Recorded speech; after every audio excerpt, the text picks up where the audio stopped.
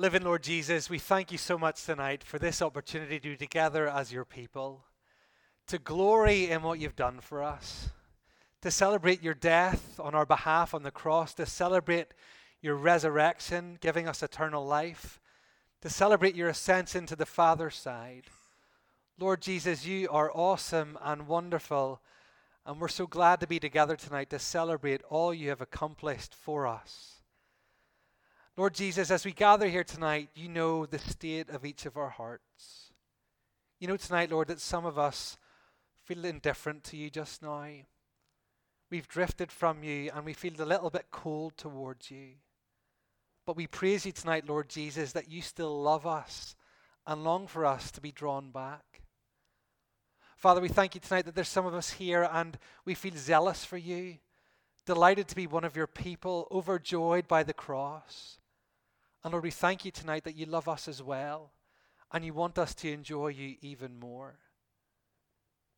Lord, I pray tonight that whatever state our heart is in, that we would know that you stand at the door of our lives and knock, and that if we hear your voice tonight and respond, you'll come in and eat with us. Lord Jesus, our prayer tonight is that we would have a closer fellowship with you. Our prayer tonight is that we would hear your voice. Our prayer tonight is that we would grow to love you more and enjoy you better. So bless our time together, Lord Jesus. We pray that it would be a good night together in your presence. In your name we pray. Amen. Well, it's great to see so many students here tonight, and I'm going to invite a student to come up, and that student is Scott Monteith. Scott, where are you? I'm just going to interview Scott, and hopefully what Scott shares will be helpful for you guys who are in the midst of study just now. So Scott, you have just begun. Just take the mic off her. Scott, you've just begun your PhD. So tell us first of all what that's in before I ask you the first question. What are you doing your PhD in? It's in cancer research, so I'm attempting to look at colorectal cancer patients who are resistant to their treatment and see if we can look at their genes and see if there's anything that we can do about overcoming that resistance to treatment. Brilliant. So you've had quite an interesting, student journey. It didn't start in Belfast. So tell us a little bit about your journey as a student, and then how you have managed to keep God at the center of your journey and the center of your life through your time at university. Yeah, so just before I started, as I had applied to university and then the summer before going to university, I started to consider that God might be leading me towards ministry, which was not a helpful thing having applied to all biological sciences courses. So I maybe quite naively said, if I get the grades to go to university, I will just go to university, and I got the grades, so I went to university. But as throughout that whole, so I went to Trinity College Dublin for a year then, and basically just about every month that I was there, stuff came up that were opportunities to serve in areas that I didn't really think would come my way, ways that I could explore ministry a little bit more, and even in my own devotional time and that kind of thing, it kept coming up that maybe ministry was the thing that I was most excited about and that God was equipping me for. So I came to the end of my year in Dublin, and I was looking for an internship, and I genuinely stumbled across Ravenhill in that time after looking at about 20 other churches. I actually originally said that I didn't even want to meet Marty to try and talk about it, but it happened anyway, and Marty gave the greatest sales pitch ever for an internship where he said, yeah, it's not really great. There's no one here your age. The church has kind of been dying the past while. I'm not sure you'll really like it, but I have no idea what you're going to be doing. Yeah, but we'd be glad to have you. And apparently that was enough for me to say yes. So I actually took a year out of university then to do an internship here in Ravenhill, and came to the conclusion at the end of that I thought God was leading me towards ministry, but needed a degree first anyway, so I decided to do a degree in Queen's in biomedical science. I wanted to change universities because I basically fell in love with the church here, with the people here, and was excited about what God was doing in this community. So I messaged Queen's very last minute and was like, hey, would you take me in? And they said yes. So yeah, I just finished biomedical science there. And obviously, biomedical science, it's one of the degrees where you have to actually go into class quite a lot. There's a lot of work to it. Yes, Like a lot of work to it. And obviously, I've known you for the past 4 years and seen how much work you did for university and all of that stuff. How did you manage to keep God central in the midst of your studies? I mean, how did you manage to do that so well, Scott?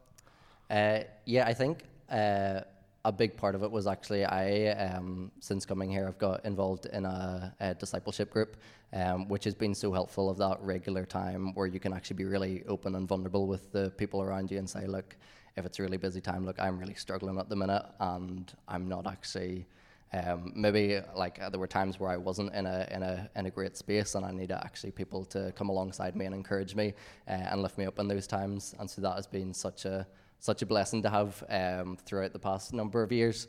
And also just like God has been so gracious to give us his word and chooses to speak to us and give us the time where we can speak to him in prayer, and just those regular times of being in the Bible in the mornings and praying to him throughout the day has been such a I think it's the thing that we always say in church of, oh, you should read your Bible and pray, but it's like those are genuine means of grace that we have that we can turn to at any time, whenever. And it's like that's what the fuel is to go about our days. That's the reminder that I have, that whenever I go out into university, like that's my mission field, that God has given me these people to come alongside, and he's given me the gift of lots of Christian friends to come alongside me as well. So I think it's been a combination of using the disciplines that he's actually given us grace to use, and also Christian friends and my church family here as well, which have lifted me up through those times. Great, thanks, Scott. Now, just to kind of let you know, I do think Scott is slightly superhuman. Do you know one of those people who can do a million things and just manage to spin all the plates? But Scott, like the past 4 years, after your internship, the past 3 years, you've been hugely involved in the life of this church. Obviously, you're from Kilkeel, but you've made the decision, I guess, to make this your church and to be really involved. I mean, how have you benefited maybe from being part of a church, perhaps more than maybe CU, or just generally, how has being part of a church helped you at university, or what difference has that made in your life? Yeah, I think that was something that I realized in my year out, where church was my only option really, was that model that Timothy or Titus talks about, of the older men teaching younger men, older women teaching younger women. Like I benefited from that so much, of having people who have gone through that period already to pass on the wisdom, because I find even in university it's easy to, I don't know, just get into the habit of complaining to one another about how many assignments you've got, or just not seeing a way out of things, whereas to have people who have gone through that and for them to pass on their wisdom was like, yeah, it was hugely encouraging. And also to, I don't know, there was a while where I was trying to go to my home church and then like study in Belfast, and it just felt very disconnected that I didn't actually have somewhere that I could plug into, because I wasn't going to drive an hour and a half to get back home to go to something during the middle of the week. So it was really helpful then to have a base in Belfast where I could go along to the stuff midweek. I could serve in areas where, like in this church, and I could also be fed like in the church as well. And it felt like I actually had a family to belong to in the church, rather than like I loved the church in Kilkeel that I was at, and it was a good community, but I was never going to feel like I was really part of that whenever I was there just on a Sunday. I'm going to slightly embarrass Scott and maybe some of the other students who, we've had a number of people here who've decided at university to come to Ravenhill to make it their church, to get involved, and then they've stayed on when they've become young professionals. But just to kind of embarrass you, I mean, you and those students, you don't understand just the difference that you guys have made. And I really want to encourage you students, and I don't necessarily mean this church, okay? I'm not saying Ravenhill, but I want to encourage you, if there's a church you can be involved in Belfast, and you can give some time and you can get involved, you will help that church transform. You will bring life, you will bring joy, and you bring so many skills and gifts and abilities that you probably don't even know you have. And I just really want to encourage you guys, not necessarily this church, although, we'd love to see you. But if you're thinking about it, please think about it more about getting plugged into a church in Belfast and giving yourself to some of the work that's going on there. Scott, what can we be praying for you, I guess, now that you're doing your PhD and the stage? Ministry still on the cards? Yeah. So, okay. Yes. Great. So I guess further clarity on that would be great as well. But one of the things, so going from undergraduate, I was convinced that going into biomedical science, I would be maybe the only Christian there on the course. But I was really blessed to have a good group of Christian friends in my course as well. There were non-Christian friends that I had there too, but they were a good group. Whereas that is not the case in my office now as a PhD student, and they are a lot more hostile to Christianity. So actually having wisdom and discernment of where to speak truth and not to go all guns blazing to the point where they're like, let's not talk to Scott, the weirdo. So yeah, just wisdom and discernment really in those times of when to speak out and what to say would be really helpful, because it's one of those where you kind of feel like you want to conflict of I want to speak truth here, but also I do not want to be that weirdo and that one that they all hate. So that's the main prayer point really, and life is feeling consistently busy as well. So prayer of what to invest in and what to step back from would be great as well. Good. Yeah. Well, let me pray for you, and then you can put the mic back and go sit down. Let me pray. Father, I thank you so much for Scott, and I thank you for the other students who over the past number of years have come here and got involved and given so much to the life of our church. And Father, we just pray for Scott as he goes into the office every day and engages with these folk who are hostile to the gospel, hostile to the things of God. And I pray that you would give Scott wisdom on what to say and what not to say. But I pray too, Lord, that they would see something of you just through his life. I pray that through the way he treats them, through the way he reacts to things going wrong, to the way he reacts to people rubbing him up the wrong way, I pray, Lord, even that would be wonderfully strange in their eyes and would prompt questions as to why he acts in such a way. So Lord, give him opportunities to show Christ and to show Christ's love and also to speak of Christ. And Father, I do pray for him in his busyness, trying to spin so many plates, trying to be wise on what to be involved in and what not to be. Lord, give Scott the wisdom to discern that, and would you lead him and direct him very clearly in that. But Lord, thank you for him, and thank you for the many others who over the past few years have given themselves to the life of this church and other churches in Belfast, using their time and their talents and their treasure to build up your kingdom in this city. In Jesus' name, amen. Well, let's ask the Lord to speak to us, and then we'll look at this passage. Let's pray. Our Father in heaven, we thank you so much for the scriptures through which you speak to us and to all Christians of all generations. We would ask tonight that as we come to look at this letter written to the church in Laodicea, that you would speak to us tonight here at Ravenhill. I pray you give us ears to hear what you say to us through this part of the Bible, and give us hearts that will receive it and lives that will embrace it. In Jesus' name we pray. Amen. I have a 4-year-old son called Micah, and about a month ago, Micah came to me and he said, "Dad, whenever I grow up, I want to be," and I was expecting, fireman, policeman, something like that. And he said, "Dad, when I grow up, I want to be a hydrologist." And he's 4. Now, I don't want to embarrass you, but hands up if you know what a hydrologist is. Great, none of you? Okay, it's two of you, well done. You get the sweets at the end of the night. Great stuff. So a hydrologist, what is a hydrologist? A hydrologist is someone who studies water. So that's what a hydrologist is. So if you see Mike, you can say, "How's the hydrology going?" And you can ask him how he's getting on with that in P1, But there you go. But we don't study water. But one of the things that I've often wondered about, and this week I had to look it up because of this sermon, is how water gets to our taps. I mean, does that ever keep anyone awake at night, thinking about these type of things? How do we get water to our taps? How does that happen? So this week I looked it up. Turns out that there's massive suction pumps, and they go into reservoirs and they go into rivers, and they suck water out of these reservoirs and rivers. And the water is then sent to a water treatment plant, and it's filtered out and all the dirt's taken out of it, and then they add some chemicals into it to make it safe to drink, and then there's more big massive pumps, and they pump water out into lots of pipes, and it eventually comes to our homes, and we turn the tap, and there it is, clean, beautiful water. Marty, why on earth are you talking about this? Well, it's because of the city of Laodicea. You see, in the Roman world, water was delivered via aqueduct. If a city didn't have good water, then they built an aqueduct to a neighboring city, and water came from another city into the city with no water. And Laodicea, it was a city which didn't have water. Laodicea had everything. It was a bit like Dubai. It was a rich city. It was full of affluence. It was a central banking city. In fact, there was an earthquake in Laodicea, and the whole city collapsed. And they didn't borrow money to rebuild it. They rebuilt it with their own money. It was a very affluent city. It was a very fashionable city. It was a city known for their fashion, and they produced this very expensive and very fine black clothing. Very fashionable place to live.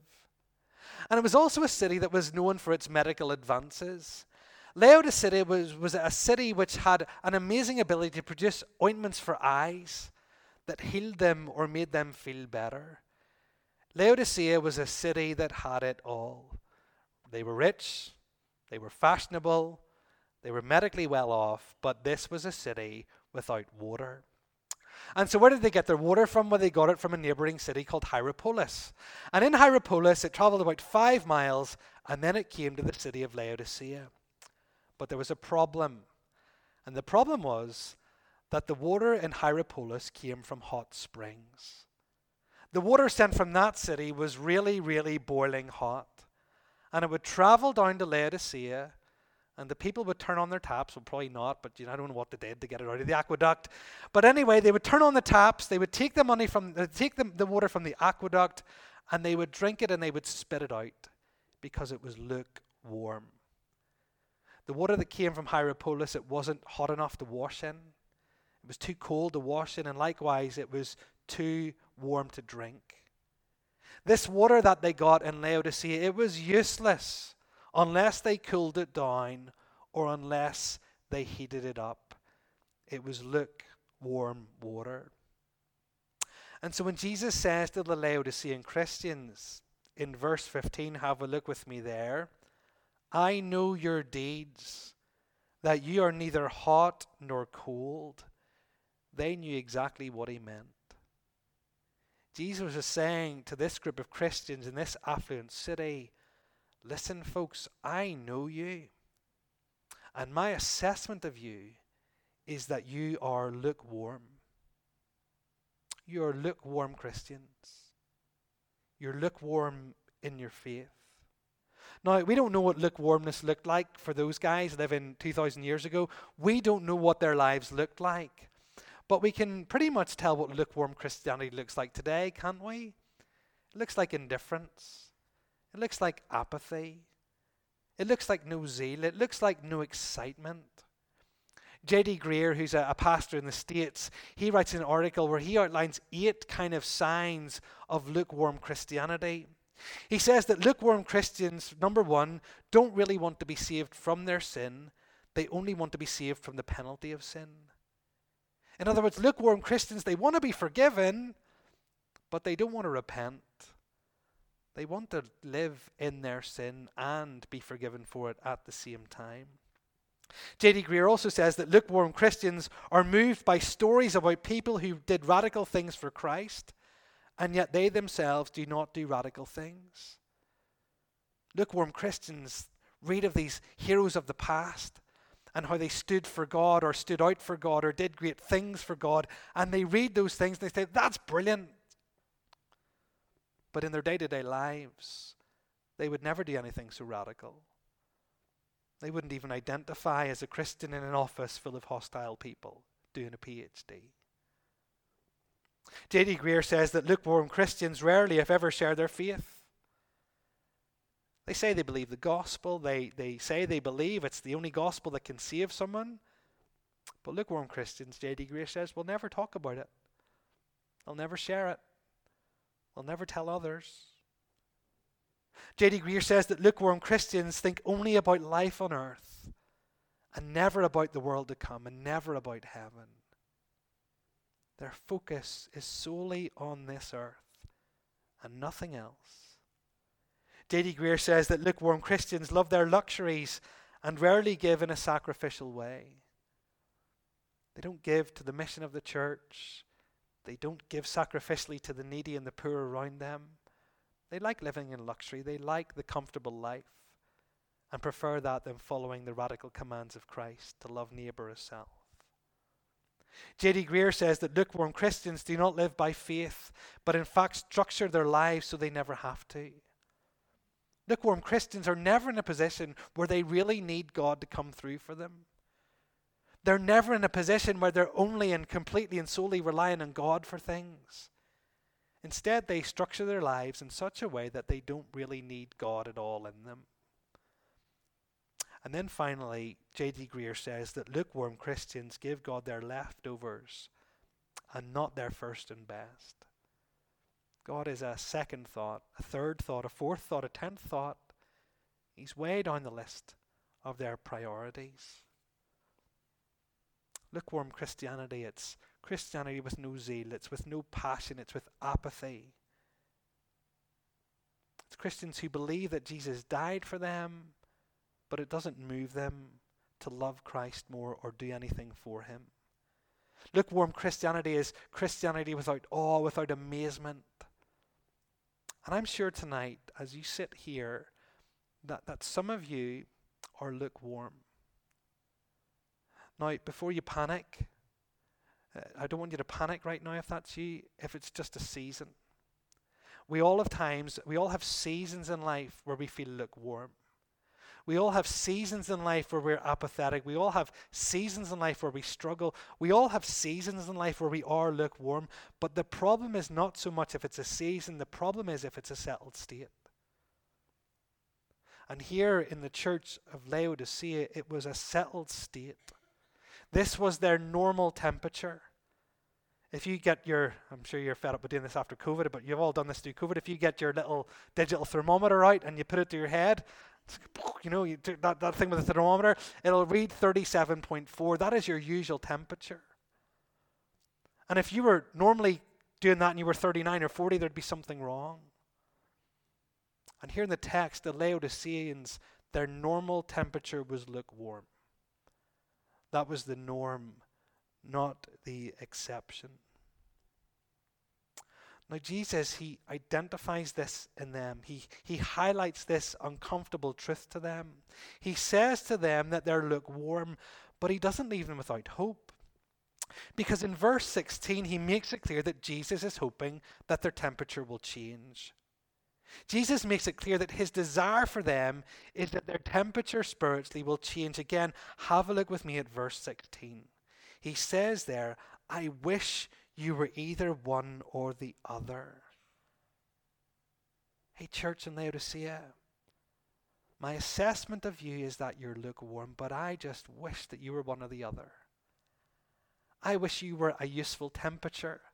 I wish you were like a lovely cold glass of water that would be refreshing, or I wish you were like a really nice hot bath that you could wash in. I just wish that your spiritual temperature was changed to a place of being useful. And I want to say to you tonight, if you're sitting here and you feel lukewarm, if you're sitting here and you feel apathetic, if you're sitting here and all your zeal is gone, I want you to know that Jesus' desire for you is not that you stay at this temperature. His desire for you is that you have a change in your spiritual temperature. His desire for you is not to remain steadily lukewarm. Before I get on to the details of maybe causes of lukewarmness and how to change, I think it's appropriate that we do take a look at Jesus' warning if we don't change the temperature. I think it's appropriate that we look at Jesus' warning if we decide to remain lukewarm in our faith. And again, remember, this is written to a church rather than individuals, but individuals win it. So it's this complicated thing. And here, this warning, I think, is for the church in general in the city of Laodicea, because look what he says there. He says in verse 16, So because you're lukewarm, neither hot nor cold, I am about to spit you out of my mouth.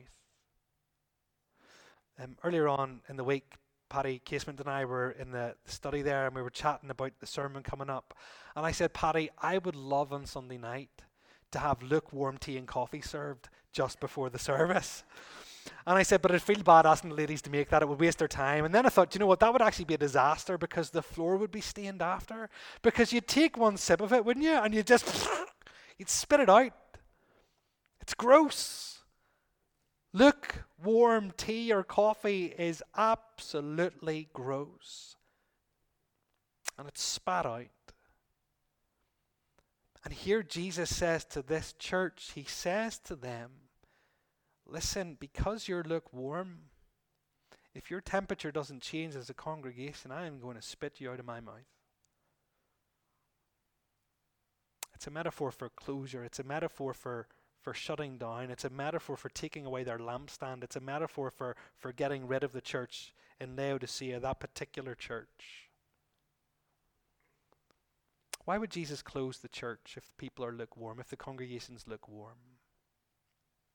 It's because whether or not you've thought about it or not, being lukewarm dishonors Christ. It dishonors Christ.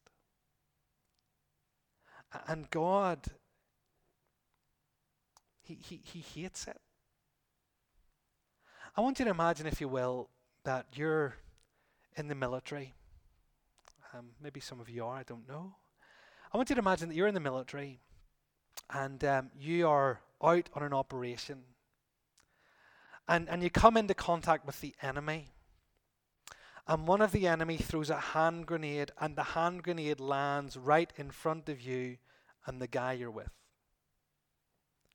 And this guy that you're with, he jumps onto the hand grenade with his body. And he takes the full impact of that hand grenade, and he dies. Now I want you to imagine that after that, you just kind of go, yeah, all right. Yeah, he died for me, yeah. There's something wrong there, isn't there?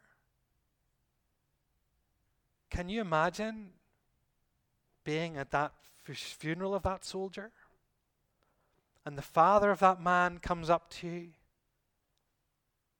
and he says, my son died for you, didn't he? And you go, yeah, suppose he did.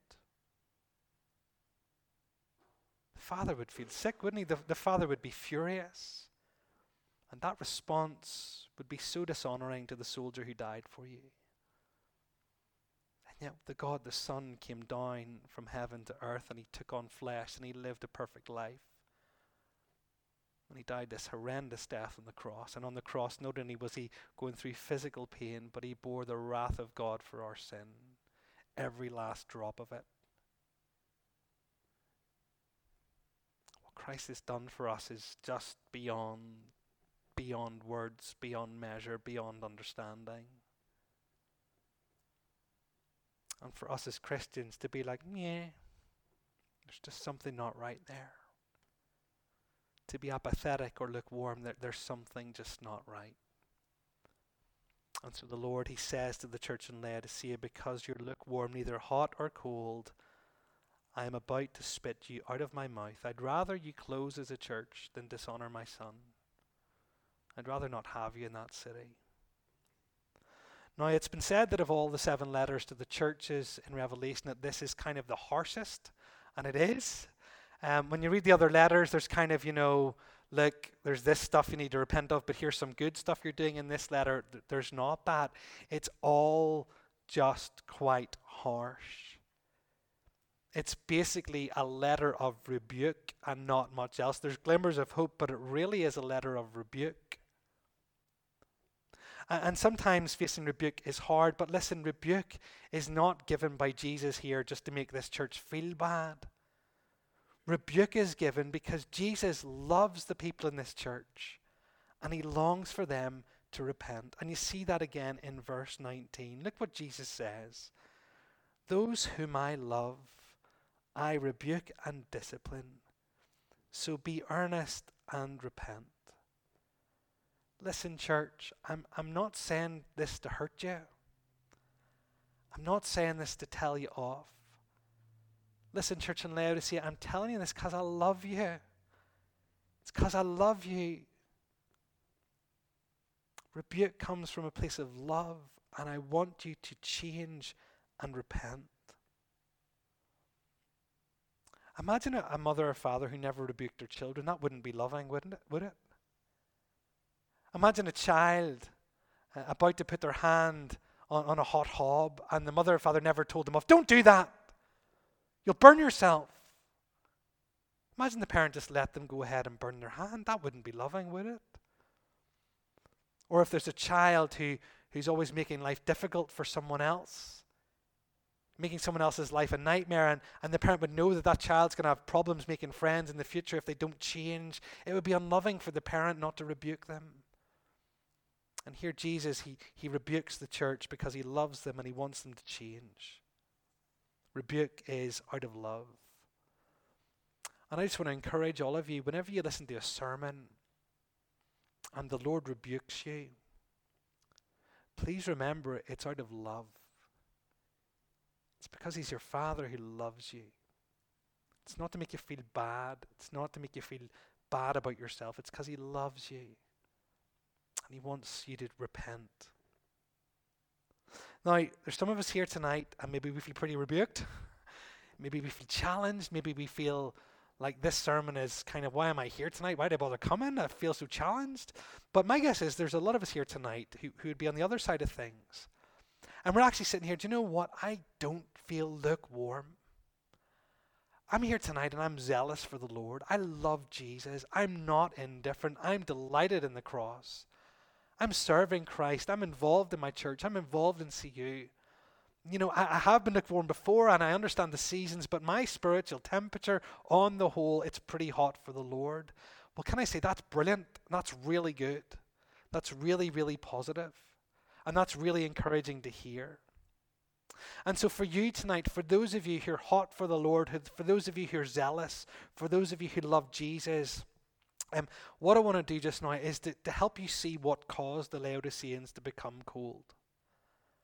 I want you to see what it was that caused them to become lukewarm so that you can avoid the path that they went down.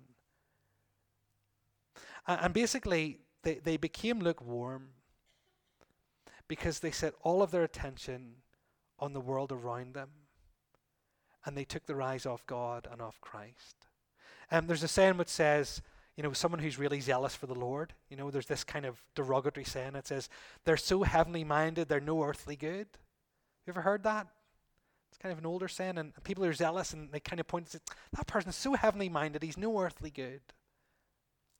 Well, here in Laodicea, it's the opposite. They were so earthly minded that they were no spiritual good. And you see this in verse 17. You see what Jesus says to them. Jesus says to them, listen, you're lukewarm, and here's what you say. You say, I am rich, verse 17. I have acquired wealth and do not need a thing. These Laodiceans, they lived in the city that had it all, and these Laodicean Christians, they had it all. Their bank accounts were full, their wardrobes were full of beautiful clothes, they had wonderful social lights, they had everything this world could offer. And look at the three things they said. They said, I am rich. Hey, I'm rich. Do you know what being rich does? It gives you a sense of security. If you have money in the bank, you feel secure because whatever problem life throws at you, you've got the money to fix it. And so these Laodiceans, they felt secure without God. They felt safe without God. They didn't need God for their security. And then if you look at verse 17, they said, I have acquired wealth. Now, they had acquired wealth, but they'd forgotten God in this. You see, the Bible says that God is the one who gives the ability to make wealth. And these Laodiceans, they didn't recognize that. I've done this all by myself. Aren't I wonderful? I've done this all by myself.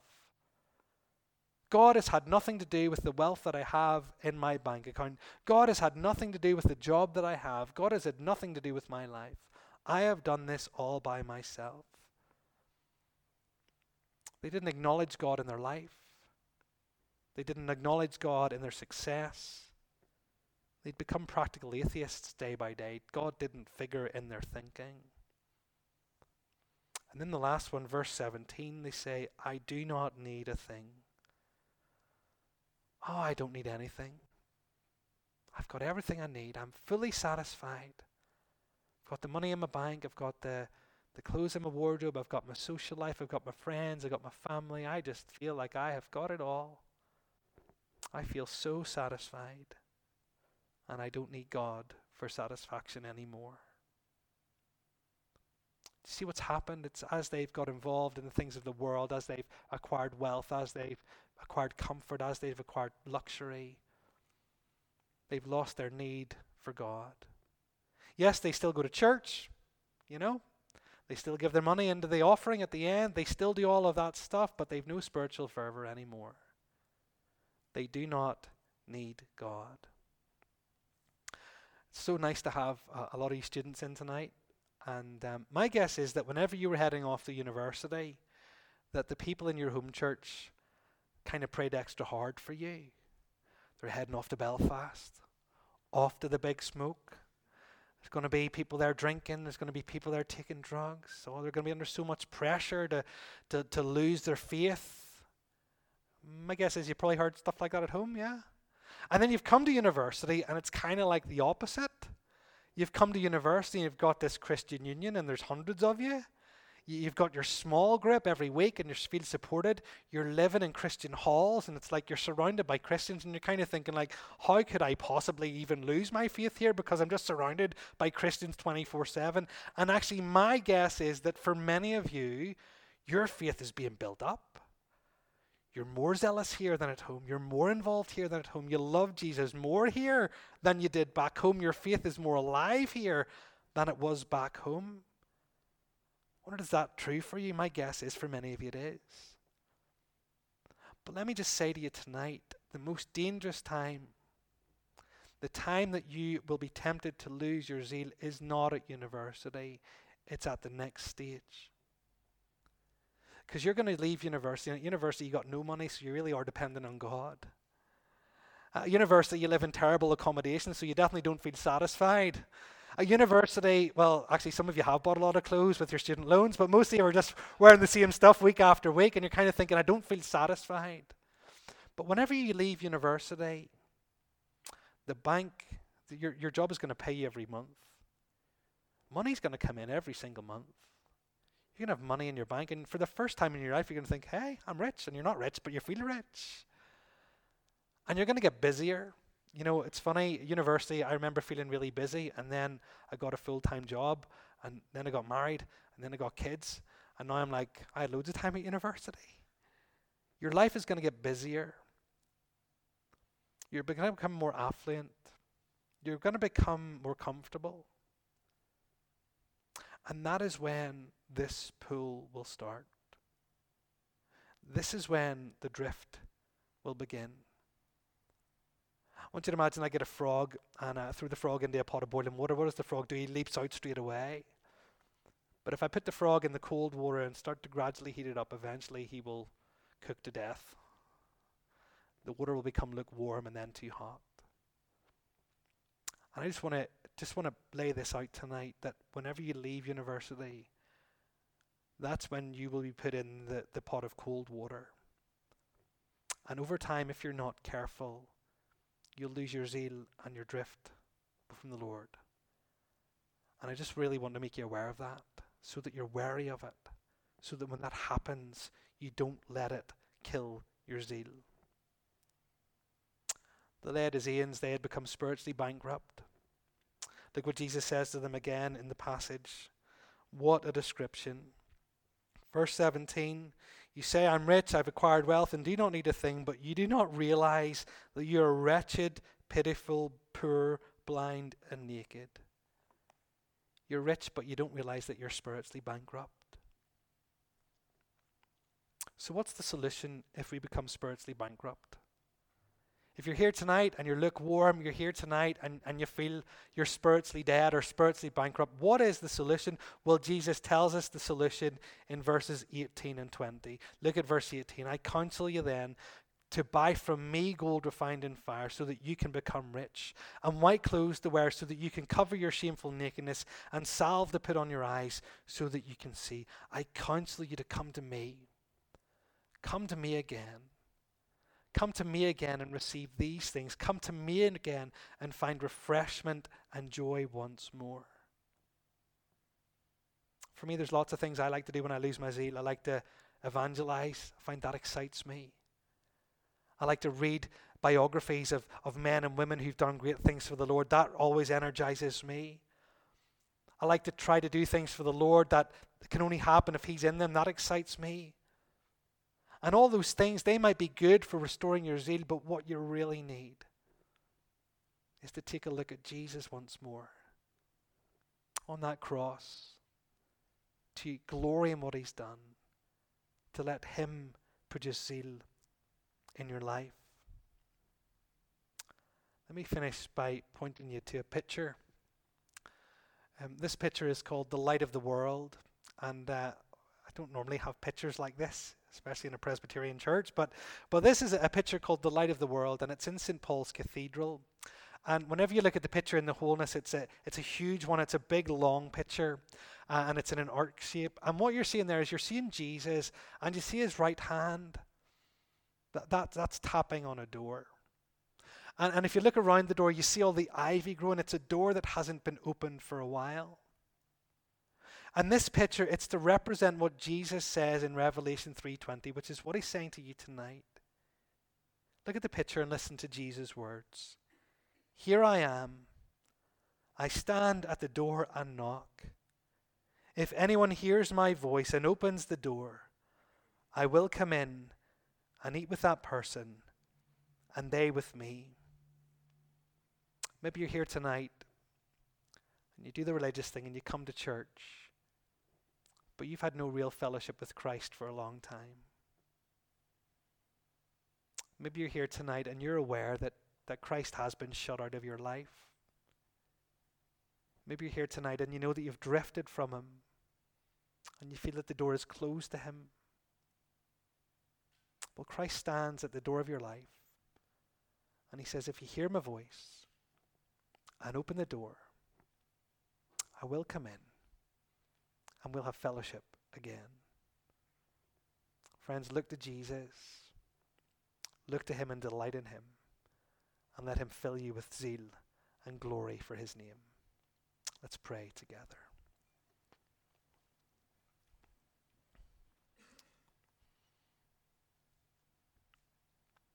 Our Father in heaven, you know that we all go through seasons where we feel lukewarm, seasons when we're apathetic, seasons when we're indifferent, seasons when we're just a bit blunt and dead in our faith. But Lord, I would pray tonight for anyone here whose spiritual temperature is normally lukewarm. And I pray tonight, Lord, that as they look to Jesus again, that as they remember His cross and His death and His resurrection, as they remember afresh all that He's done for them, that you would stir up zeal for them, for the Lord in their hearts again. Lord, for anyone who feels that they haven't had fellowship with Christ for a long time, would they be reassured that He stands at the door and knocks, and that if they open the door, He'll just walk in like an old friend and lovingly have fellowship with them again. Give us zeal for Jesus and protect us from apathy and lukewarmness. We pray this in His name. Amen.